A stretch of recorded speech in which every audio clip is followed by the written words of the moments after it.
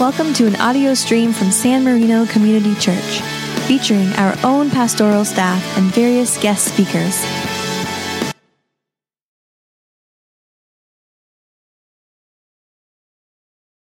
Let's go to God in prayer. Holy God, in this precious hour, we pause and gather to hear your word, and to do so, we break from our work responsibilities and our play. We move from our fears that overwhelm and from our ambitions that are too strong. And we pray that you would free us in these moments from every distraction so that we can focus and listen, that we might hear, and, oh Lord, in some way, if it be your will, that we might change. And I pray these things in the name of our Savior Jesus. Amen. About a year ago, I sat with a group of wonderful women who are the leadership circle of our Monday night women's Bible study and our Thursday morning circle of women's study. And we were just talking about what we would do in the coming year. And somebody asked me this question. They said, if you could only teach one book in the Bible, what would that book be? And I wonder what you would have answered. And that probably, instantly it might come to you, the book that you would want to share with somebody. But I think in order to answer it in the way maybe I was coming from, you need a little context, because context is always significant, whether you're reading the Bible or whether you're with another person. So the context here is that I was with a group of people that were Christians. They were Christians. They were people who knew the gospel. They knew the gospel story and were committed to Jesus Christ and were followers of the Lord. They are deeply connected to the community and that lives out the principles that are taught in Scripture. So this was a group of believers that were asking me this question. And in that context, there could only be one answer for me. Always has been and always will be, and that's Exodus. Why? What on earth does this story about a nomadic civilization, the birth of a nation, so to speak, of slaves, have to do with us as Christians and as modern-day people? Well, I think that one of the most significant reasons that this is so significant to me, why I feel like this is an absolute must, that every person who follows Jesus should know about Exodus is because of this. First of all, that it's the story of salvation of God's people that Jesus grew up with. These are Jesus scriptures. This is the story that informed Jesus, that shaped his faith. This is the story where Jesus got his understanding of how God related to the world. And put aside all of the thinking that you have about Jesus mysteriously having knowledge of heaven and all of that. Just put that aside. And know that Jesus was fully man, fully human. And so for Jesus to have that edge, it's a mystery that we don't quite understand. But I do know that Jesus became a rabbi. And unless Jesus was fully immersed in the Torah, the first five books of the Bible, the Pentateuch, he could not have been a rabbi. And that's what he taught in the synagogues. So this story was extremely important to Jesus. Not only was it important to Jesus, but Jesus lived out the whole Exodus story in his own ministry. Like Israel, he was called out of Egypt from Matthew. He's tempted in the wilderness, Mark. He celebrates Passover, which originated in Exodus, Mark and Matthew. He's identified himself as the Passover lamb, 1 Corinthians.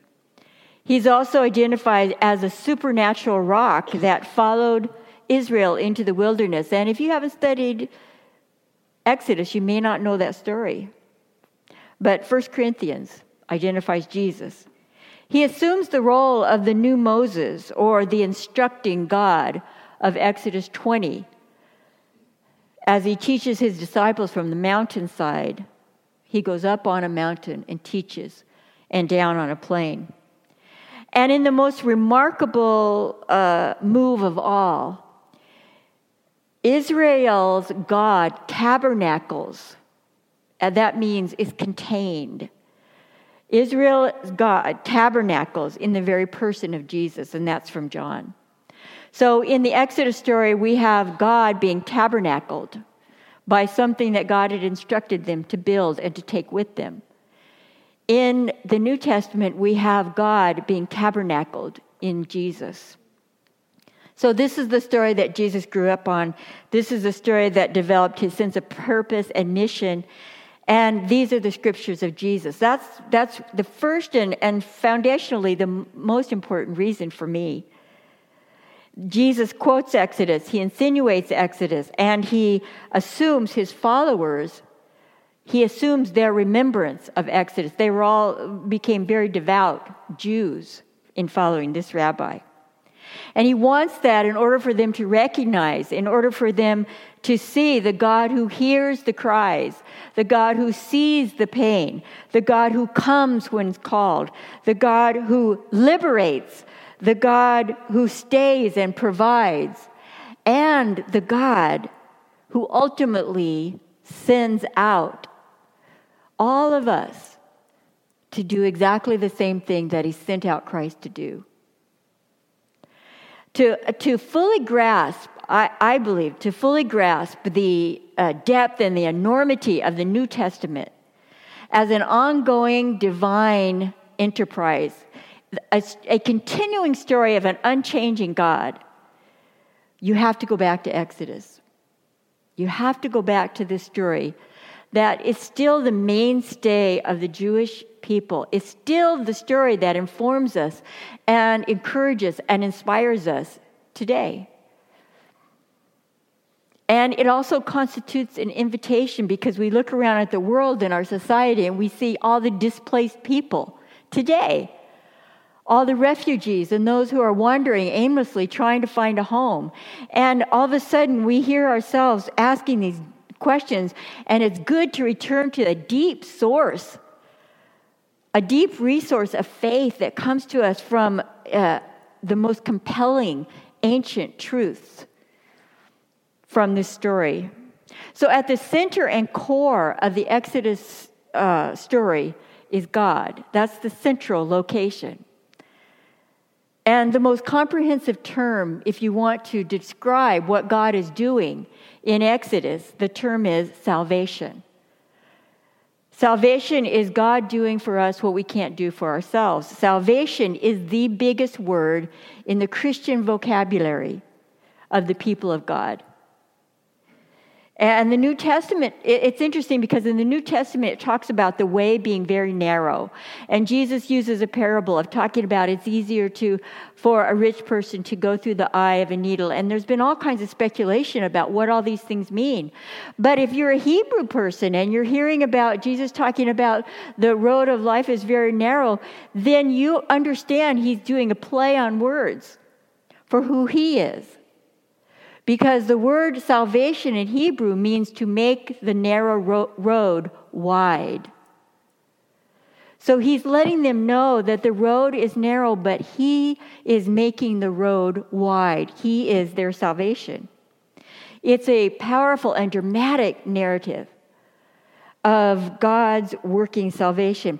Because you see, when we come to the Bible, we know that the Bible is not a history book for facts and figures and places. The Bible is not a how and when book at all. It was never meant to be. So if you argue using the Bible about how and when, you're never going to ultimately make sense because the Bible was never intended to be used that way. The Bible is not a how and when book. It is a who book.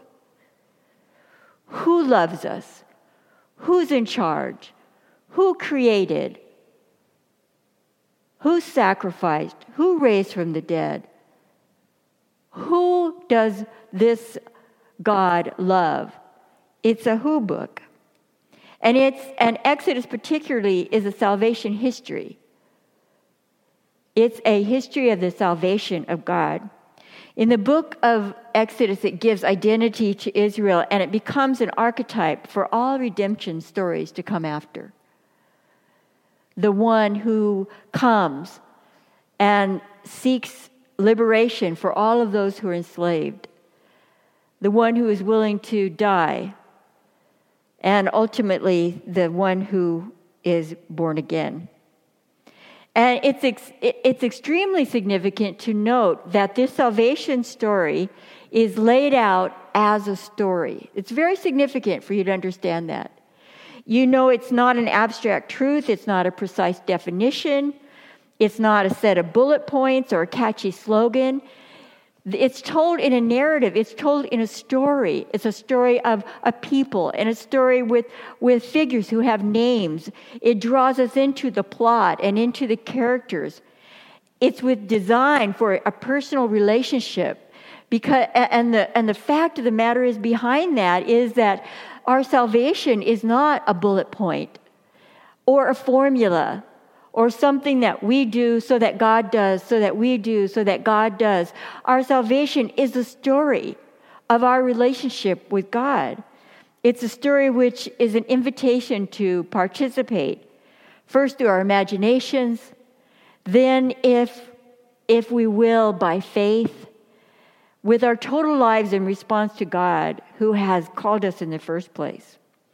So, as I said before, the Exodus story continues to be an incredibly important story. It's a major means that God uses to draw men and women in trouble out of the mess of history and into the kingdom of salvation. You know, we come to a time where we're reading Scripture right now. And what I'd like to do is, because I'm not going to assume that everybody reads Scripture. I know that some of you do, maybe most of you do. But some people never really read Scripture, and it's so great to read it once in a while. So we're going to read it a little bit back and forth. And it's not that way in your program, but it's that way on the screens. And first I'll start off, and then it'll say, all, that's you. So when you see all, you read, and we'll read the story together. Moses was keeping the flock of his father-in-law Jethro, the priest of Midian. He led his flock beyond the wilderness and came to Horeb, the mountain of God.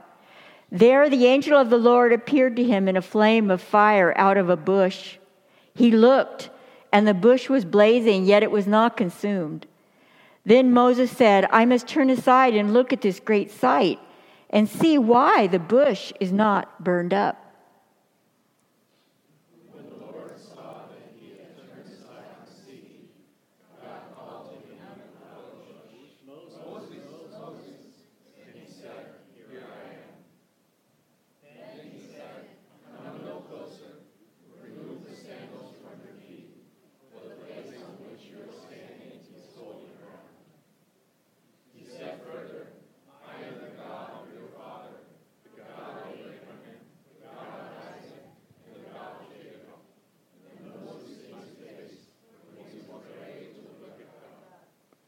Then the Lord said, I have observed the misery of my people who are in Egypt. I have heard their cry on account of their taskmasters. Indeed, I know their sufferings, and I have come down to deliver them from the Egyptians, and to bring them up out of that land to a good and broad land, a land flowing with milk and honey, to the country of the Canaanites, the Hittites, the Amorites, the Perizzites, the Hivites, and the Jebusites.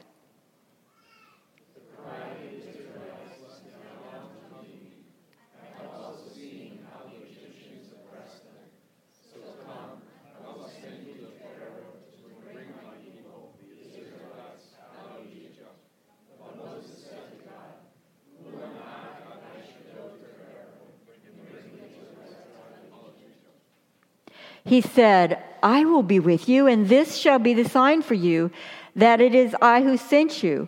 When you have brought the people out of Egypt, you shall worship God on this mountain. But Moses said to God, if I come to the Israelites and say to them, the God of your ancestors has sent me to you, and they ask me, what is his name? What shall I say to them? God said to Moses, I am who I am. He said further, thus you shall say to the Israelites, I am has sent me to you. The word of the Lord. By the way, you did a great job. Keep it up. When this text opens, the human race is in terrible trouble again. And the last time we actually heard from him in the sequence of the story, the last time we actually heard from the children of Abraham, Isaac, and Jacob was about 450 years before with the death of Moses. And according to the story, that was the last time the people heard from God as well. So we have this 450-year gap in which now the Hebrew people had been in Israel, and you can imagine what's happened. That's, twice as long as the United States has been in existence. So 450 years later, the Hebrew people have been enculturated into the Egyptian culture, worshiping the Egyptian gods, mediated with what they can and cannot do from their faith understanding. They've been in poverty, they're enslaved. And so you get a glimpse, maybe, of how this might have happened and how the people have changed over time and seem to have lost their way. But now they're crying out. They're desperate, and they're crying out to maybe remembering, wait a minute, wasn't somewhere way back when there a God that our ancestors worshipped? So characteristically of this entire section is this ongoing conversation between Moses and God. And God, it seems, uses the natural gifts of Moses and gives continuity to Moses' life. Contrary to Moses' objections, he is really a leader. And it's very interesting how he goes about this, and there are so many lessons in this, and I want you to listen as this is like, we're just ice skating over the very surface, and there are let me tell you, when we studied, I'm embarrassed to tell you, but when we studied Exodus, we studied it for a year, and we ended it on chapter 18, 46 chapters. And we will finish it someday. But the rich conversation and the layers and layers of depth, of insights and food for our daily living that is in this text. But notice how it's presented. God chooses a mountain in the wilderness, Horeb, which is a wasteland, and it's a place of revelation. Moses' encounters takes place far removed from the sights and the sounds of religious community. There is no religious community around here. God chooses a very lonely spot with this sheep herder who was actually a fugitive because he had killed somebody back in Egypt. And it's 40 years later. So at least the text tells us it's 40 years. We know that in the Old Testament, 40 is this number that just means at the right time or the perfect time. 40 days of rain, 40 years of Moses there, 40 years in the wilderness, 40 days of Jesus you see the 40 is a very important number. Moses encountered, there's no temple, there's no sign of a holy place, and Moses is not a priest or a prophet. He's doing something very ordinary, he's doing something very mundane. The wilderness, the setting is wilderness, and Moses' vocation is very mundane. What does that tell you about what God chooses to do in different places? Because I guarantee you it won't be the last time that God appears to shepherds in the wilderness with an announcement of good news. It won't be the last time, and certainly it wasn't the first time. It wouldn't be the last time that God chose a non-traditional, non-religious setting for the hearing of the word. God would choose a rainbow at the end of 40 days to speak a word. God would choose on a mountain etched in clay. God would choose a still small voice instead of a wind. God would choose a garden where a young virgin sits. God would choose a Samaritan well with a single woman. God would choose a beach at the Sea of Galilee. God would choose a cross that sit in the city dump. And the spoken word is the focus of this particular theophany, which is visualization or coming to life of the God figure. And so in this particular, it's the voice, but it's accompanied by something that you see. And something that you see is just as important, not because of the miracle of itself, but because Moses was being asked not just to speak to the people, but to embody God for the people to follow him. If you follow God, follow Moses, because God is in Moses and Moses in God. Does that sound familiar? That's what the scriptures say. And then we have John, and Jesus is saying, I am in the Father, and the Father is in me. So God chooses to embody, to lead the people out of this catastrophe that they're in, this mess, and chooses to embody Moses in a very different way that he embodies Jesus, but still to embody him. Humans are God's words made visible. That's what we are. We are God's words made visible. And that's why it's so important that we've been entrusted with the good news. It's God made visible. And Moses' response couldn't simply be to say it. It had to be because Moses was going to have to lead them. He was going to have to physically be a part of this endeavor. So God uses nature as a vehicle of clothing for this particular reality. And Moses is commanded to remove his shoes on holy ground. And it's important to understand that this is not about ground being holy. In our Reformed faith, when we have the elements, we know that this is bread and this is juice. We don't believe that this becomes the living body or this becomes the true blood of Christ. We don't believe that because we don't believe that elements change. What we believe is that something incredible, mysterious happens in our doing it. And that's God's doing. So in the same way, the element of the ground was no longer holy, but what was holy was the fact that God was there. And this was made more holy by the fact that in the Middle East at that time, around this region, there was this belief called territorial dominion. And in territorial dominion, what they believed was that their gods could only move around in a certain square. And once you left that border, your god had to stay there, and the next god took over. So God was confined. Their gods were confined to a certain space. And they couldn't move. And what God is saying here, all this way outside of Israel, so they believed up to that point that their God was left back in Israel and that they were held captive there. And God is saying, I'm not in Israel, I'm here. This is holy ground. Wherever I am is holy ground. And that's what he says. But now we're back to context, because you have to understand something about Moses.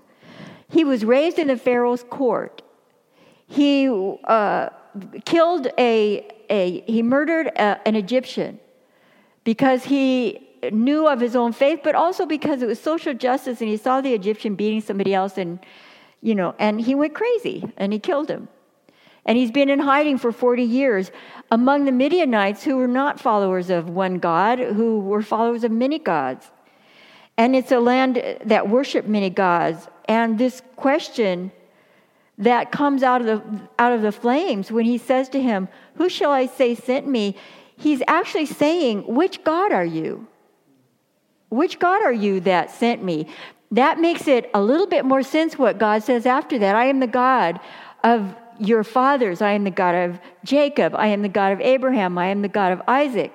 I am the same God. You didn't leave me in Israel. I came with you. I am here with you. It's just beautiful. Absolutely incredible.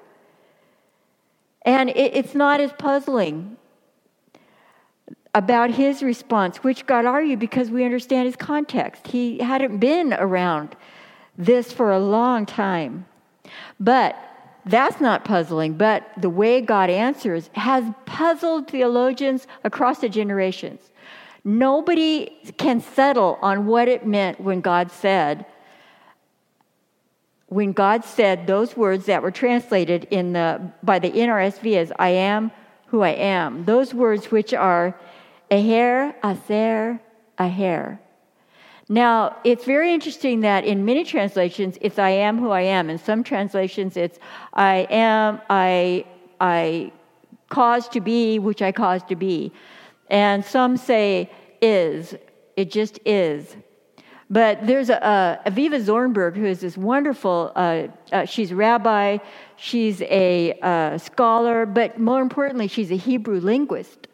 And what she says about this phrase is that it shares a very interesting nuance that is never translated into English. And that missing component is the element of forward or future.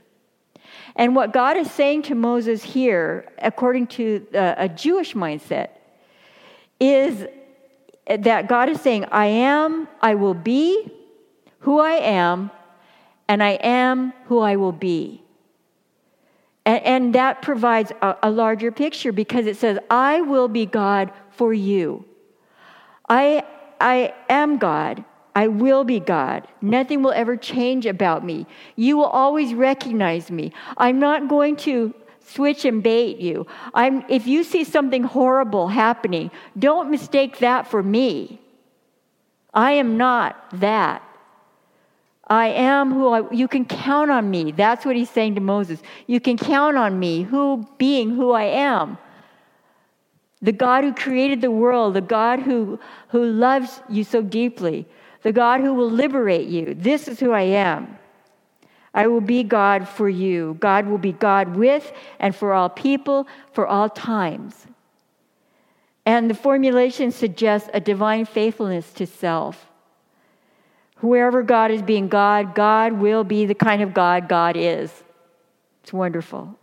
And that's the good news, that this is the God that we can count on, that we never have to challenge that. We never have to forsake it. And when crisis happens and the world falls out from underneath us, we are tempted to do that. And we say, where was God? If this is who God is, and we say all these things because of the wealth of emotion and the terror that strikes us and the fear and everything. And when that happens, just lean into it.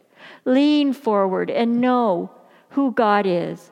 That's why it's so important to know these texts and to know these scriptures and to live in them, because they remind you of who God is.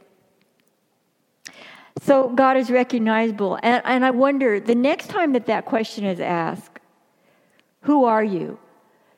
It's put in a little bit of a different way. The question asked by Moses is, who are you? And God answers.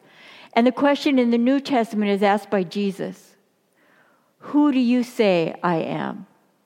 After all these years, over all these centuries, after everything we've been through together, now who do you say I am? And before you answer that question, I would like for you to think about another question. And your answer can reveal the context of your life right now. If you could not answer that with words, how would your life speak to that question? Who do you say Jesus is? How does your life share with the world the answer to that question? Who do you say that I am? Let's go to God in prayer. We thank you, God, for your word. We thank you for your love. We thank you for the story that goes on and on and on. And for our stories to be a part of this bigger, larger movement always. And we pray a blessing on this moment. In your name, amen.